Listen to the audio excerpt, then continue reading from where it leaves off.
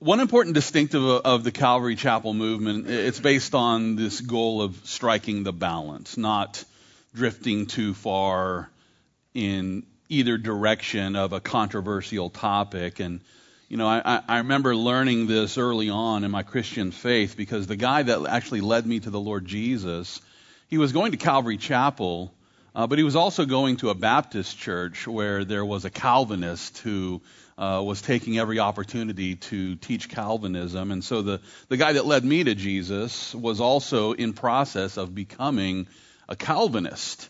And so then he was imparting that information to me as well, and wanting me to become a Sproulite or a McCarthyian or, a Calvinist. And so I was looking into this, and I was, examining these doctrines of Calvinism, and then I was getting the other side of the story also, and I quickly had to learn the importance of striking the balance between two, doctrines that we find in the scriptures that seem to be in conflict, and yet it's a paradox that there's probably truth somewhere in the middle of all of this. And, Pastor Chuck goes into one example of this in this book and in this chapter, Striking the Balance. He talks about the charismatic gifts of the Holy Spirit as his first example. You see, there are some Christians who reject the signifying gifts of the Holy Spirit, like tongues and healings and prophecies, and they argue that, since we received the fullness of the Bible, we no longer need the signifying gifts, and so they engage in what's called cessationism, as they conclude that there's no longer a need for the signifying gifts. And the reason why is because, we have the complete Bible, and therefore there's no longer a need for charismatic gifts. Now, the main problem with this position is based on the fact that the New Testament epistles actually provide the church with the instructions we need for how we ought to exercise the signifying gifts of the Holy Spirit. What are those instructions there for if the signifying gifts are no longer needed in the church age? Clearly, the Holy Spirit, in prompting Paul to give us the foundations or floor plan for the church, well, the Holy Spirit intended for us to understand how to use the signifying gifts of the Holy Spirit here in the church age, and therefore cessationism is biblically unbalanced. At the same time, there are what we call continuationists who believe in the continuing gifts of these signifying spiritual gifts, and yet many continuationists, well, they hold a biblically imbalanced position as well. And the reason why is because they ignore the instructions that the Bible provides us for how we should operate in the gifts. And so they love the gifts, they embrace the gifts, they want to use the gifts, but then they throw the instructions out on how the gifts ought to be used in the context of the church. I like the way that Paul sums it up in 1 Corinthians chapter 14. It's there where he declares this. He says, if anyone speaks in a tongue, let there be 2 or 3 at the most, each in turn, and let one interpret. But if there is no interpreter, let him keep silent in the church, and let him speak to himself and to God. Let 2 or 3 prophets speak, and let the others judge. But if anything is revealed to another who sits by, let the first keep silent. For you can all prophesy one by one, that all may learn and all may be encouraged. And the spirits of the prophets are subject to the prophets. For God is not the author of confusion, but of peace, as in all the churches of the saints. This is something that applies to all the churches of the saints. For how long? Throughout the entire church age. We're given instructions for the entire church age for how the gift of prophecy is supposed to function, for how the gift of tongues and interpretation of tongues is supposed to function. Therefore, we have a biblical protocol for using the signifying gifts in the context of the Christian congregation. And what this means then is that there must be a biblical balance between cessationism and continuationism. And that balance is simply this, that the gifts are still in operation, but God is going to provide us with a way to order those gifts in such a way that it doesn't bring confusion, because God is not the author of confusion. I like the way that Pastor Chuck put it in this book. He declares this: we do believe in the validity of the gifts of the Spirit and that these gifts can be expressed today, but we don't believe in excesses that so often accompany a freedom in the use of the gifts of the Spirit, so we avoid the controversy. Pastor Chuck was interested in avoiding the controversy that is created when people use gifts in a confusing way in the context of the church, and he was wise in making that decision.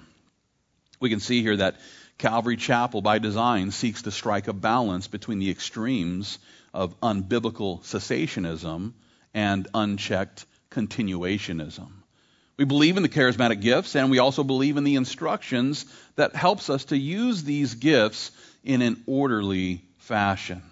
In similar fashion, we also strike the balance between Calvinism and Arminianism. And here's how Pastor Chuck puts it in this chapter of Calvary Distinctives.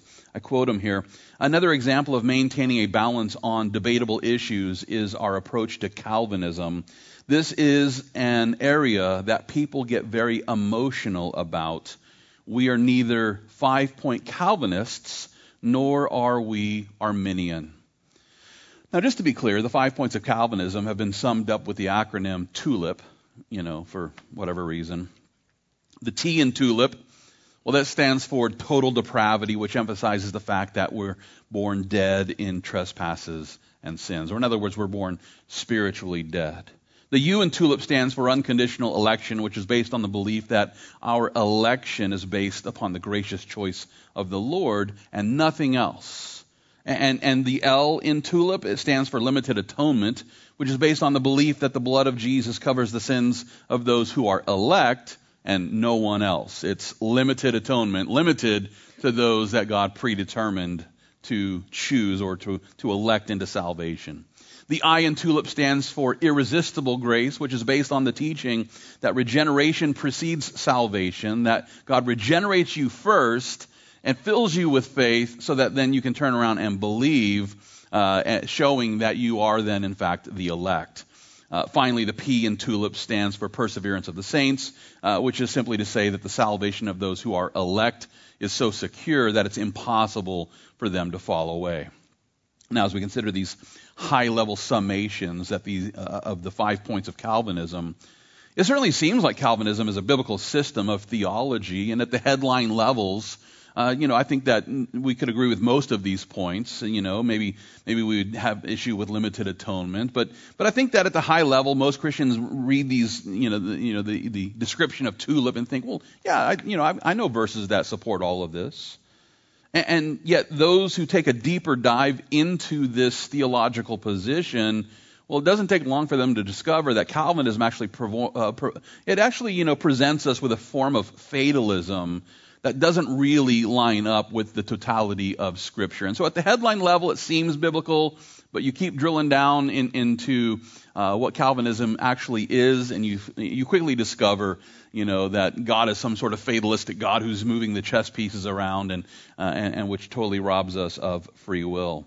Now, in contrast to the 5 points of Calvinism, Arminianism also provides us with 5 points without an acronym, because I guess Arminians aren't that creative.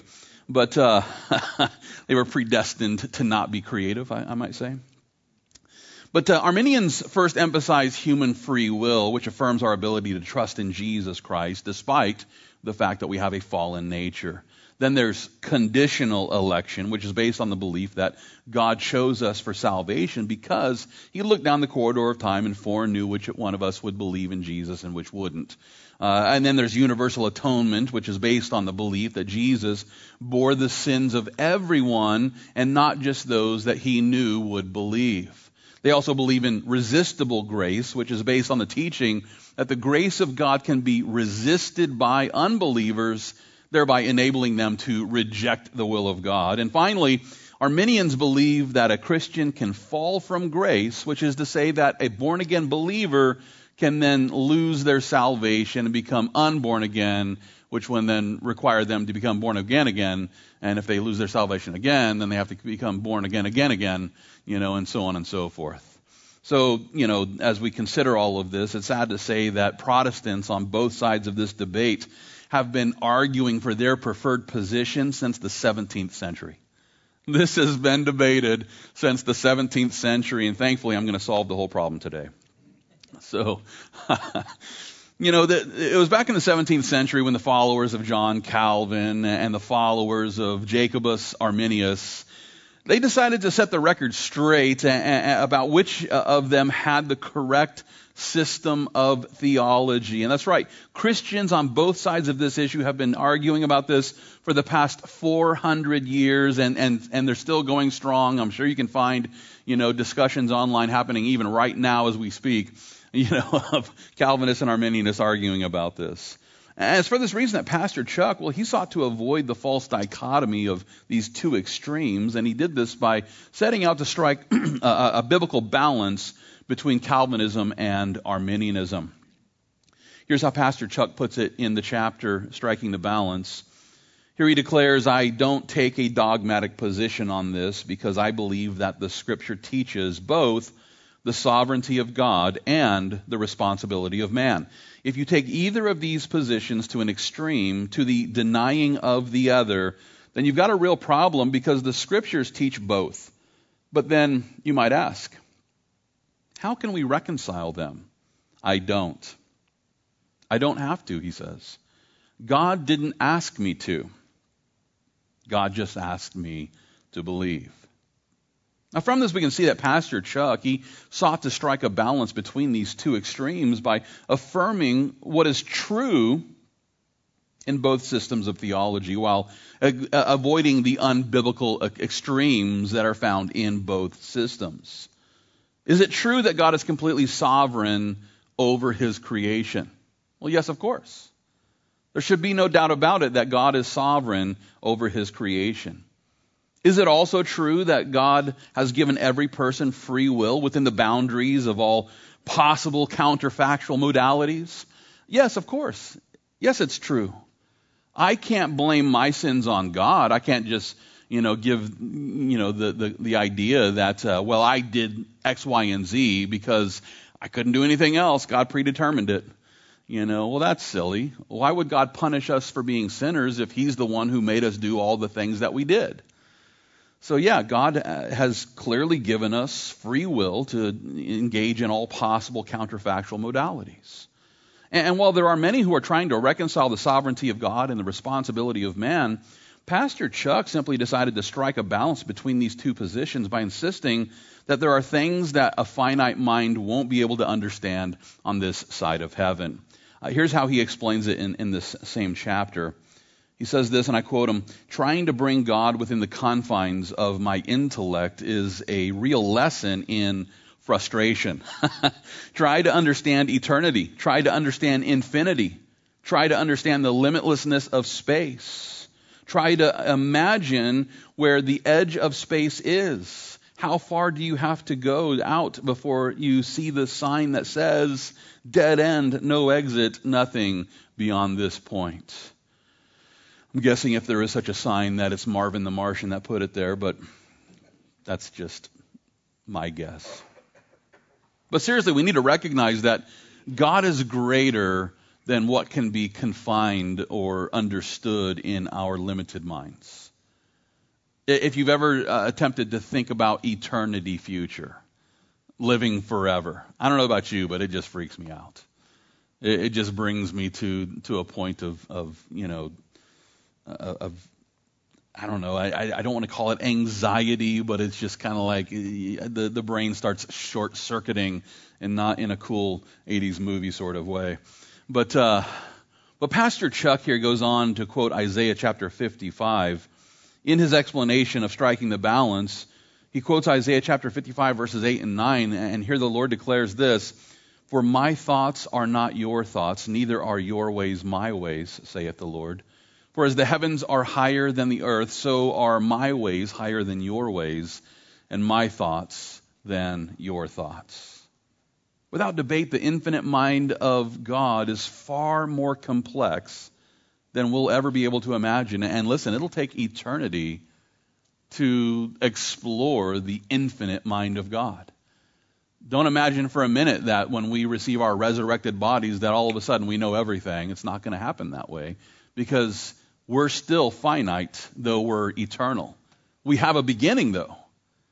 And in the resurrection, we don't automatically achieve, the infinite mind of God.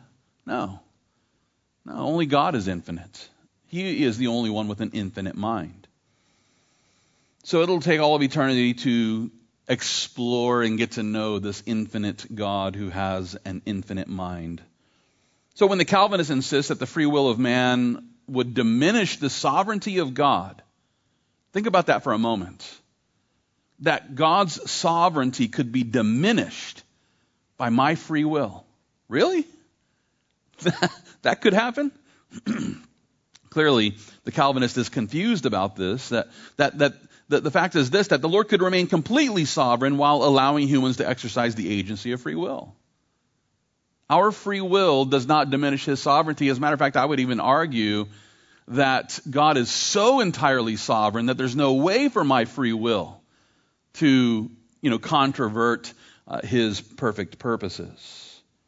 And when the Arminians insist that God uses his foreknowledge to help him with the selection of election, well, they're clearly confused about the fact that God's sovereignty cannot be diminished by our decisions. Like if God wants to save you and then looks down the corridor of time and sees that you don't believe in Jesus Christ, he's like, well, I can't be sovereign over this. I can't save this person because they're resisting my perfect will. Really? God's sovereignty can be diminished by what he sees down the corridor of time? Clearly, there are aspects of both theological systems which fail to line up with the whole counsel of God's Word. And in an attempt to strike a balance, there was a 16th century Catholic theologian named Luis de Molina, I believe is how you pronounce the name. I don't know. Is that how you say it? Is it Luis? Luis de Molina tried to harmonize the sovereignty of God and the free will of man by attempting to explain the omniscience of God. And just to be clear, the omniscience of God, this refers to the all-knowingness of our infinite God. He's all-knowing or omniscient. In other words, God is an all-knowing God, and therefore he knows everything that will happen. And not only that, he knows everything that could happen. In other words, God knows every possible outcome of every possible decision, like Doctor Strange. It's incredible. He knows every possible decision that every possible person could ever possibly make in all possible realities. And Molina calls this sphere of knowledge middle knowledge. So according to Molina, God not only has natural knowledge about all things that are possible and logically necessary, and he not only has free knowledge about everything that actually exists, but he also has this middle knowledge about every possible outcome of every possible decision. And while I most certainly agree with the belief that God is all-knowing in this sort of way, the theological system of Molinism goes further than a simple theory on omniscience. As a matter of fact, Molinism asserts that God uses his middle knowledge, his knowledge of all possible outcomes and all the decision trees that branch off from there. He uses this middle knowledge to examine every possible timeline that could exist, and then discovers that Tony Stark can only defeat, okay, sorry. He looks down all the corridors of time, all the possible decision trees, all of the counterfactual modalities, and chooses the one that best expresses his ultimate goals and desires. And in my opinion, Molinism then fails to strike a biblical balance because, in my estimation, this system of theology seems to incorporate the worst aspects of both Calvinism and Arminianism. Now, the reason I say this is because God is subjecting his sovereignty over creation to the finite decisions of humans. He's looking down the corridor of time and saying, well, all the decisions made on this timeline is what best lines up with what I want, and so I'll pick this one. Think about that for a moment now. The Lord pre-examines every possible timeline of human history, and then after examining every possible timeline, he chooses one that we can now never deviate from. He picks the one timeline out of all of them, and now we're stuck on that one timeline according to his sovereign choice. And if it's true that we exist on a timeline that God has predetermined, well, it's a timeline that we're unable to deviate from no matter how hard we try, and all possible counterfactual modalities that you might choose today don't actually exist in reality. You can't really make those counterfactual decisions. While we're presented with the illusion then of having free will, we're fatalistically stuck on the timeline that God has predetermined. Now, in light of this theology, I want to consider a statement that Paul presents in Acts chapter 17. If you would, open your Bibles to Acts chapter 17.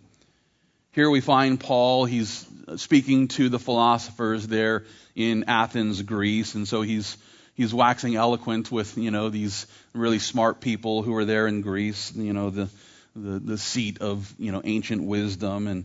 And here he begins to present them with a Bible study, if you will. And it's here in the midst of this Bible study where he informs them about the predetermined plan of God. Look with me here at Acts 17, verse 26. Here we learn that the Lord has made from one blood every nation of men to dwell on all the face of the earth, and has determined their pre-appointed times and the boundaries of their dwellings. For what purpose? So that they should seek the Lord, in the hope that they might grope for him and find him, though he is not far from each one of us. For in him we live and move and have our being, as also some of your own poets have said, for we are also his offspring. Now, from this we can see here that God has in fact determined the pre-appointed times and the boundaries of our dwellings.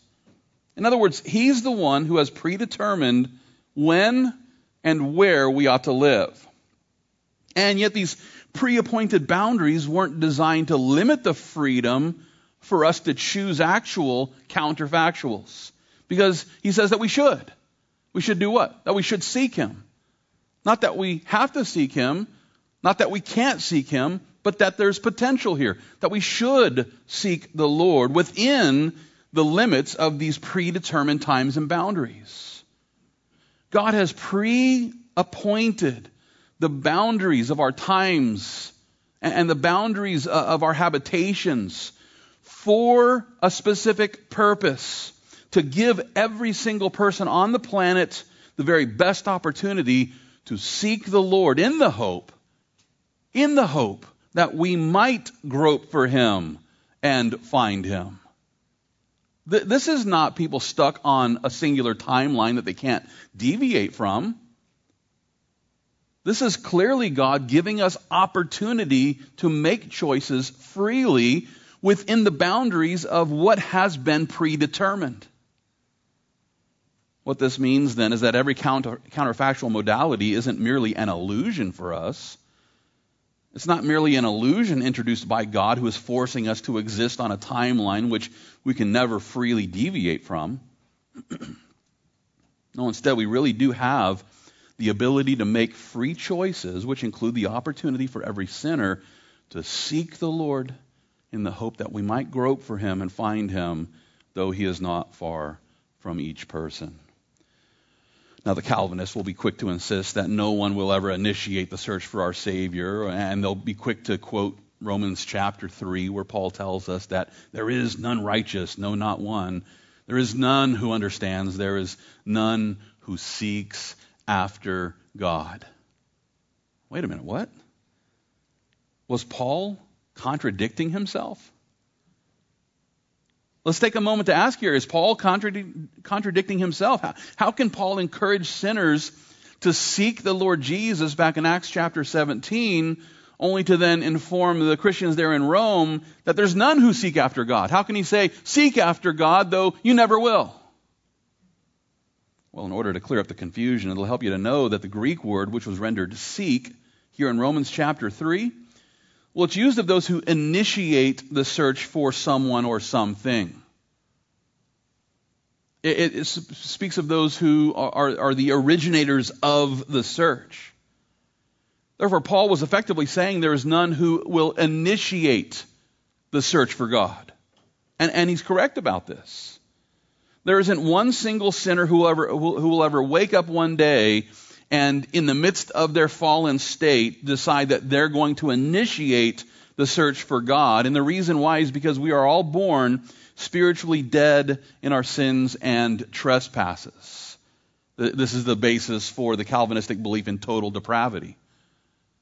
But are we so totally depraved that we can't engage in a responsive search for the Lord? With this question in mind, listen, the Lord has determined the pre-appointed times and the boundaries of our dwellings. Why? So that we should seek the Lord in the hope that we might grope for him and find him, though he is not far from each one of us. Now, in this case, the Greek word rendered seek, it excludes, it's the same basic word, but it excludes the prefix ek. And what this means is that Paul wasn't referring to the initiation of a search, but rather a responsive searching which was initiated by the predetermined plan of the Lord. So the Lord predetermines his plan, which then initiates our ability to then responsibly search and grope for him. And that's why Paul encourages the philosophers there in Athens to grope for the Lord. And just to be clear, it'll help you to know that the Greek word rendered grope was used metaphorically in reference to those who mentally seek the signs and the symbols of a person or a thing. It's almost kind of like someone that's in a dark place and they're trying to feel their way around a room to figure out where they're headed. So in the context of Acts 17, Paul's encouraging the unbelievers in Athens, Greece, to spend time mentally considering the signs and the symbols of our Savior Jesus so that they might come to a place of saving faith. Now, to sum all that up, Paul was correct to say that sinners will never initiate the search for God. And yet at the same time, he's also correct to encourage every sinner to exercise their free will by engaging in a responsive search for the signs and the symbols of our Savior, which can be found where? In the messianic prophecies that reveal who Jesus is. And we find that in the Word of God. What this means then is that God remains sovereign over our salvation because he's the one who has determined our pre-appointed times and the boundaries of our dwellings. And not only that, but he's also the one who initiated our search, and he did this by sending the Holy Spirit to convict our hearts of sin and righteousness and judgment. And listen, he's the one who has given us the free will that enables us to then seek the Lord and grope for him, though he's not far from each one of us. Now, with all this in mind, it seems clear to me that the hard determinism that's found within Calvinism and even, I would dare say, Molinism, to me these are both unbiblical positions because, the Bible tells us plainly what God has predetermined, and mainly the times and the boundaries of our habitations, as well as the one who would come to save us and the end result of those who accept and reject him. These things have been determined.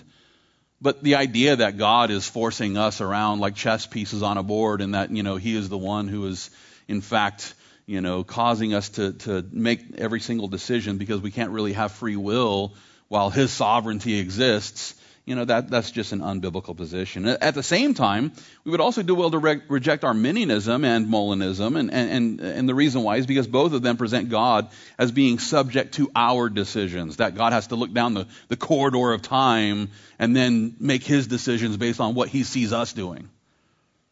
In order to further explain what I mean by this, I should remind you that both of these theological systems present us with a God who peers down the corridor of time. And of course, I'm talking about Arminianism and Molinism in this case. He looks down the corridor of time. He then determines his plan, which is in response to our decisions. And in this way, the sovereignty of God seems to be diminished because he becomes subject to our choices. In this case,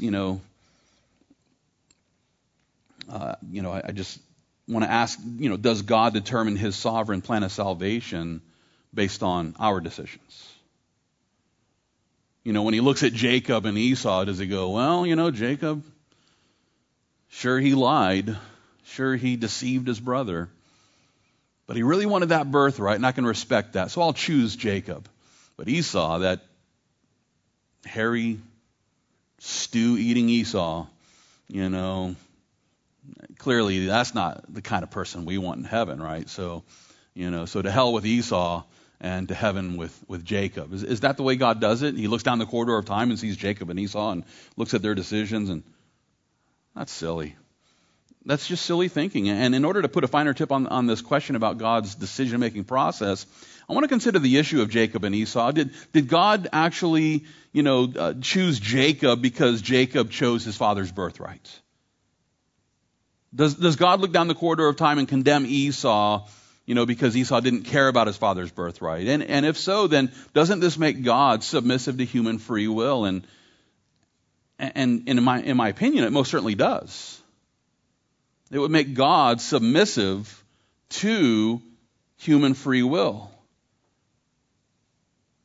I can't accept that. And at the same time, I also can't accept the Calvinist solution, which presents God as being sovereign over salvation, and to the degree that those who don't want to be saved are dragged kicking and screaming against their sinful will, until they're regenerated and forced to believe in Jesus.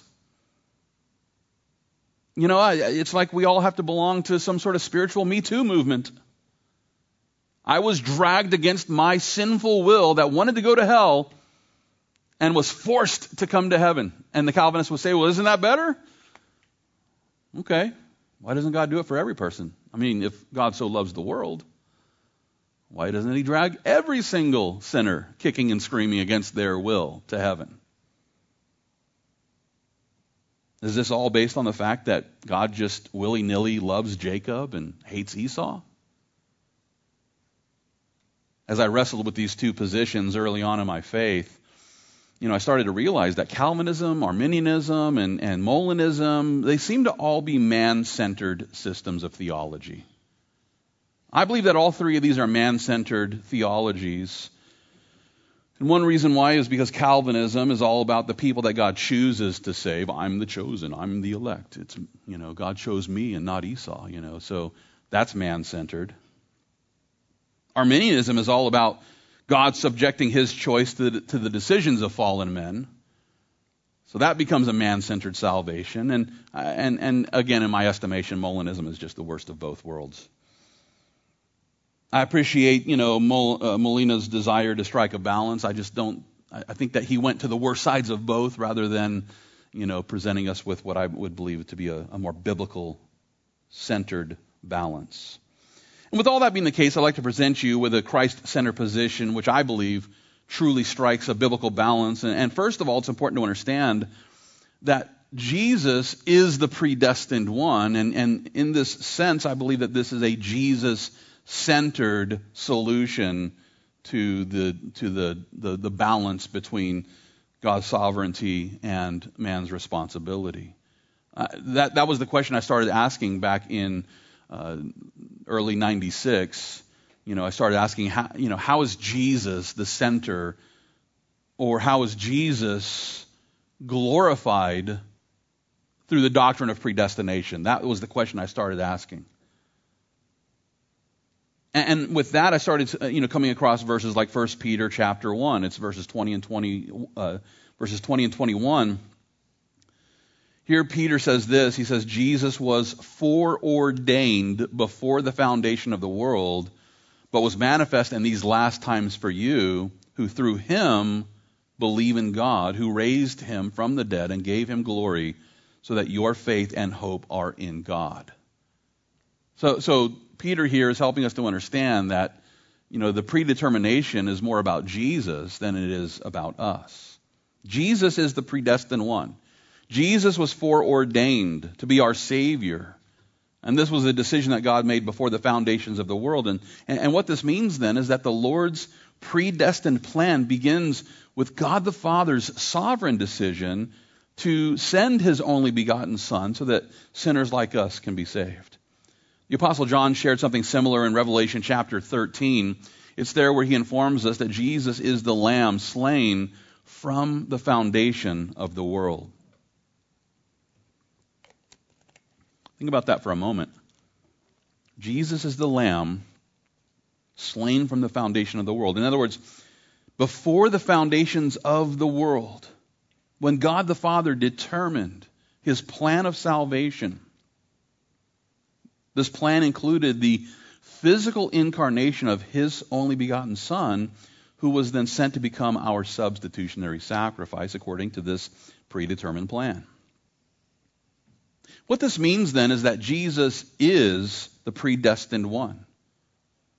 Jesus is the predestined one. And not only that, but listen, he is also the elect one. As a matter of fact, it's in Isaiah chapter 42, it's verse 1, where God the Father says this to Isaiah, "Behold, my servant whom I uphold, my elect one, in whom my soul delights. I have put my spirit upon him. He will bring forth justice to the Gentiles." From this we see that Jesus is not only the foreordained, predetermined Savior who was, chosen before the foundations of the world to come and die for our sins, but Jesus is also the one whom the Father elected to represent us at the federal level. Now, we understand that politically here in America, we've all elected people to represent us at both the state and federal levels, right? Right now, we have somebody representing us at the federal level who is doing his things, right? and whether you voted for Biden or not, he represents us at the federal level. Period. When he suntans on the beach, he's representing us at the federal level. When he farts at a meeting in UK, he's representing us at the federal level. And when he makes good decisions, he's also representing us at the federal level. Waiting for those. But seriously, our president represents us at the federal level. And therefore, everything that he decides, that it impacts us. We recognize this. He's the elected one, according to some, and he represents us at the federal level. And that's what, the president does. Well, God the Father elected Jesus to represent us at the federal level. Praise the Lord. And in order to further grasp my point, I should take a moment to remind you that we're all born under the federal headship of Adam. When we are conceived in the womb, we are conceived under the federal headship of Adam. When we are born and begin to walk the earth, we are under the federal headship of Adam. And that's bad news because Adam, he was cursed. Because of his fall in the garden, he was cursed. And what this means is that we're all conceived under the curse of original sin, which then results in the death of every person. The proof of my point? Well, it can be found in Romans chapter 5. There we learn that it's by the offense of Adam that death and judgment has affected every single person. Paul sums it up best, I believe, in Romans 5, verse 12. There he informs us that it was through one man that sin entered the world, and death through sin, and thus death spread to all men because all sinned. According to Paul, we've all been affected by the original sin of Adam and Eve. And listen, this not only includes the promise of physical death, which will impact all of us unless, we're fortunate to go up in the rapture. But listen, this also includes the imputation that results in eternal condemnation. Paul put it plainly in Romans 5, verse 18. There he declares, through one man's offense, judgment came to all men, resulting in condemnation. In other words, every human was conceived under the headship of Adam, and under the federal headship of Adam, the sin of Adam then is imputed. It's imputed or credited to our spiritual account because Adam represents us there in the garden. And it's for this reason that Paul assures us in 1 Corinthians chapter 15 that we all die in Adam. In Adam, we're all headed for death. In other words, every human is born under the federal headship of Adam, and as a result, Adam's sin has been imputed to his progeny, which includes us. And while this might seem entirely unfair, well, it's important for us to understand that God the Father, appointed the first Adam to represent us federally so that he could be equally just in appointing the second Adam, Jesus Christ, to represent us there on the cross so that sinners like us could escape the condemnation of the curse according to the federal headship of our Savior Jesus Christ. Now, this is precisely the point that Paul is making in 2 Corinthians chapter 5. It's beginning at verse 21, where we learn that he made him who knew no sin to be sin for us, that we might become the righteousness of God in him. In other words, God the Father sent his only begotten Son to receive the punishment that we deserve for all the sins that we've committed, so that we can turn around then and receive the imputation of Christ's righteousness, as his righteousness is imputed or credited to our account according to the federal headship of Jesus Christ. And listen, those who trust in Jesus have not only received the imputation of his righteousness, but we also receive all of the benefits that belong to those who are living under the federal headship of Jesus Christ. For example, it's in Ephesians chapter 1 where we learn that God the Father chose us in Christ before the foundation of the world.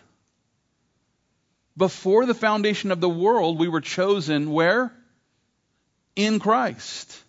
We were born in Adam, but we were chosen before the foundations of the world in Christ. And Paul continues, in him we've been predestined to the adoption as sons by Jesus Christ to himself, according to the good pleasure of his will. Or more simply put, listen, under the federal headship of Jesus Christ, we are predestined. It's incredible. But the federal headship doesn't just stop there. Remember, Jesus is not only the predestined one, and in him we are predestined, but Jesus is also the elect one, and in him we are elect. In Christ we are elect. This is confirmed in Romans chapter 11, where Paul helps us to understand that those who are elect in the Lord have embraced the election of grace. And it's in 1 Timothy 1 where Paul assures Pastor Timothy that those who have entered into the election of God first became followers of the Lord after receiving the Word of God. So we receive the Word of God, and in the reception of grace, we are followers of the Lord and therefore imputed the election of Jesus Christ.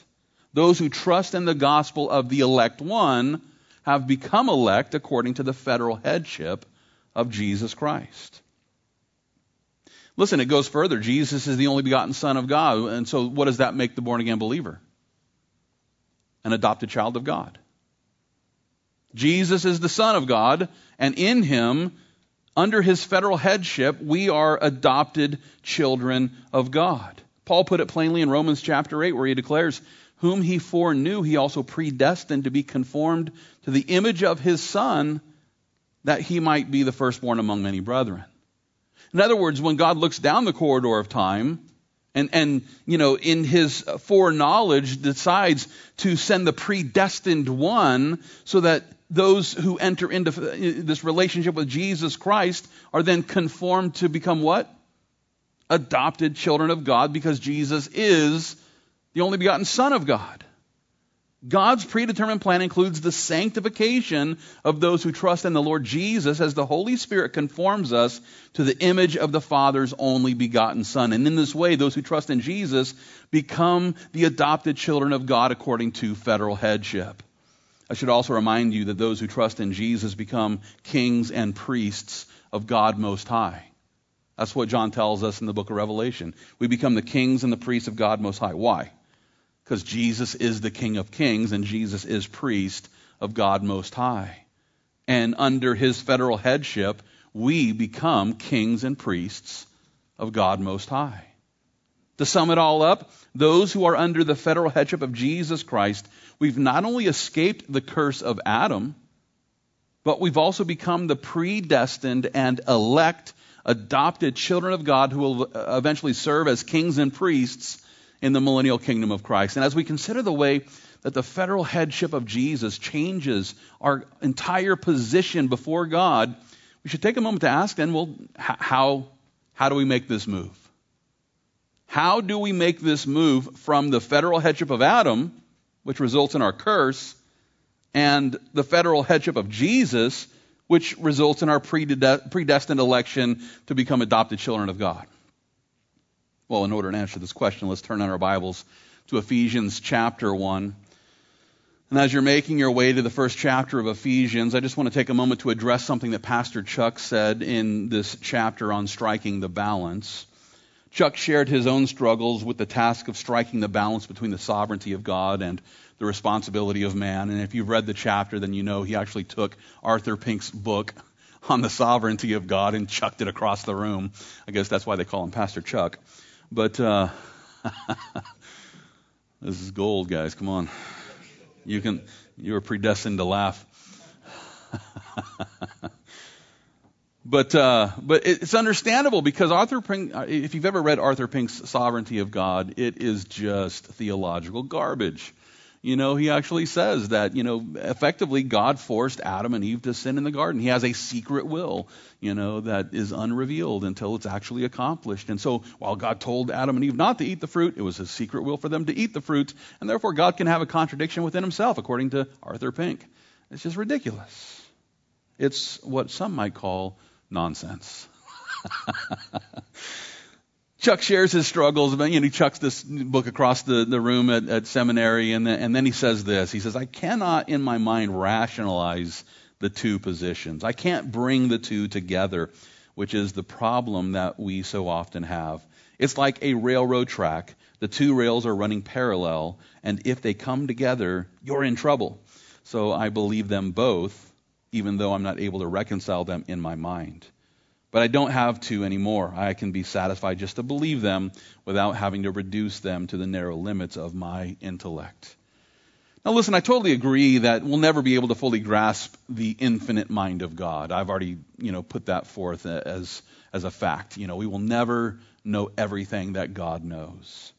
At the same time, I do believe that there is a biblical way to strike the balance here between the predetermined plan of God and the free will responsibility of man. And I believe that Paul provides us with the keys for, solving this paradox here in Ephesians chapter 1.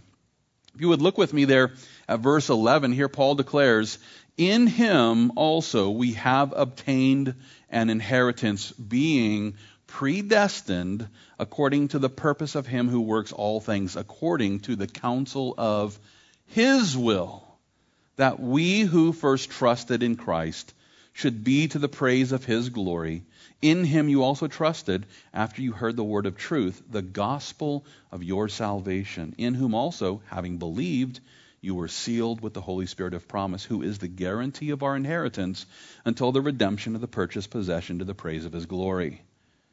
And here in these verses, we find Paul, he's helping his audience to understand that God the Father predestined us in Christ according to the counsel of his infinite will. Not according to what he saw as he looked down the corridor of time. No, this is according to his counsel of his infinite will. And as we enter into this predetermined plan, we are then sealed by the Holy Spirit of promise, which brings us to the belief that we have eternal security in our salvation, and I praise God for that. But how do we enter into this predetermined plan which God the Father determined according to the counsel of his infinite will? Where do we find the solution for that? What's there in verse 13? In him you also trusted after what? After you were regenerated by the Holy Spirit and forced to believe? No. In him you also trusted after you heard the word of truth, the gospel of your salvation, in whom also, having believed, you were sealed with the Holy Spirit of promise. So does regeneration precede faith? No. Faith precedes regeneration. And once we believe in the gospel of salvation, using our free will, to engage in that responsive search, we are then entering into a relationship with the predestined elect one, and under his federal headship, we are predestined and elect in Christ. Jesus is the predestined Savior. And when we embrace him, according to the gospel of grace, the Holy Spirit removes us from the federal headship of Adam and places us under the federal headship of Jesus Christ, and there he seals us into the mystical body of Christ as he continues to transform us according to the predetermined plan of God, which is to do what? To conform us according to the image of his only begotten Son, Jesus Christ. Now, in light of these things, I'd like to suggest that Pastor Chuck, I think he was incorrect when he compared the sovereignty of God and the responsibility of man to the two railroad tracks that should never cross. You know, he found comfort in the fact that the two railroad tracks will never cross, until they cross tracks, and then you have to have some maneuverability there, right?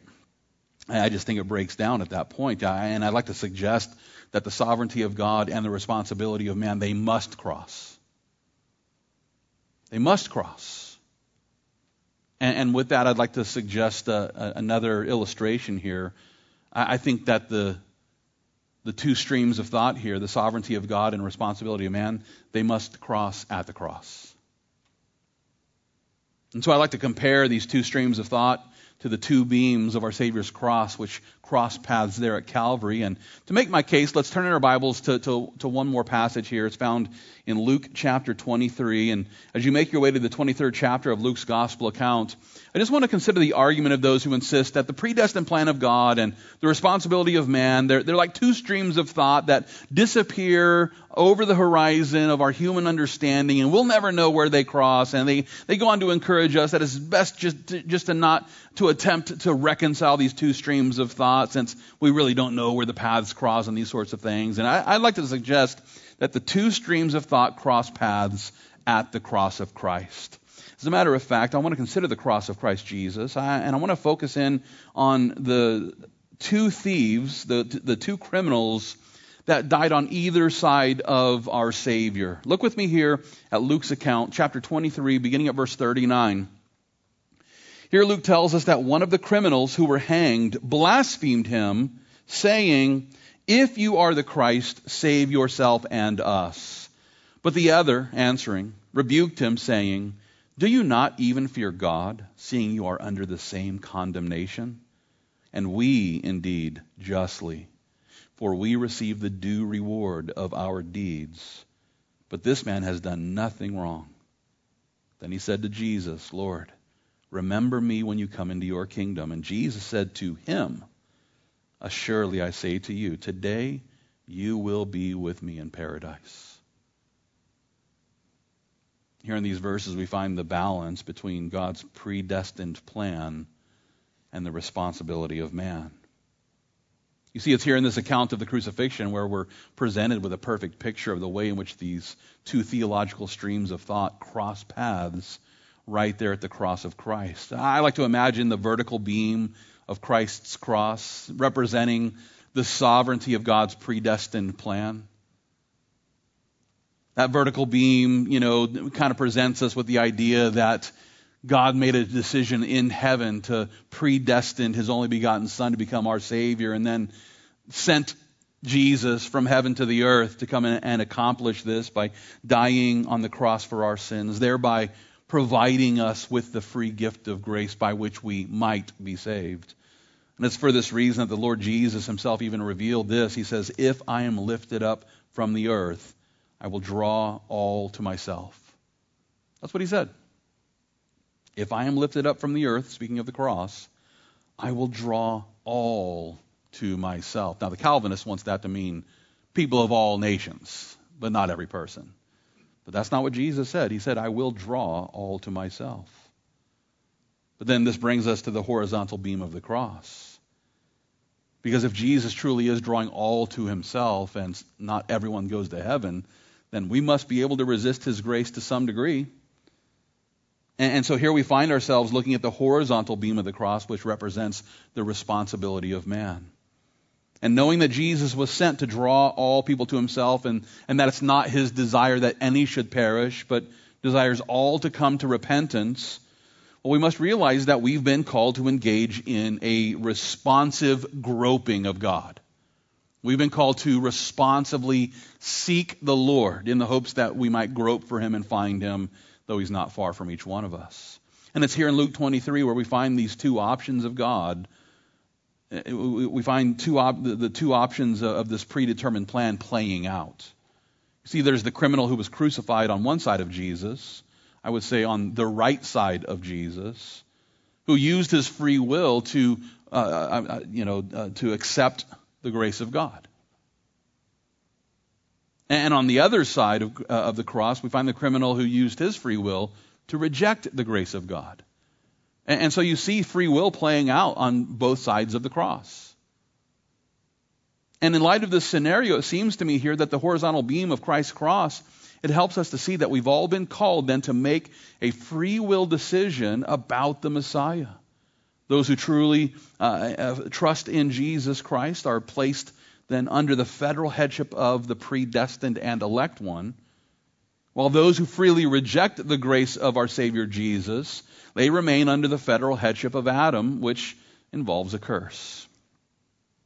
In this way, those unbelievers use their free will to choose to reject the predestined plan of salvation, and with their own free will, they've chosen to accept the everlasting punishment of God. Now, in both cases, the predestined plan of God remains the same, that all should be saved in Christ Jesus. But not all will be saved in Christ Jesus, because man has a responsibility. According to God's perfect plan, Jesus is the predestined Savior who stands ready to receive every repentant sinner. And at the same time, God has also predestined us to use our free will to accept or reject the free gift of grace. And in this way, we strike the balance between the sovereign decision of God's predetermined plan and the free will responsibility of each human.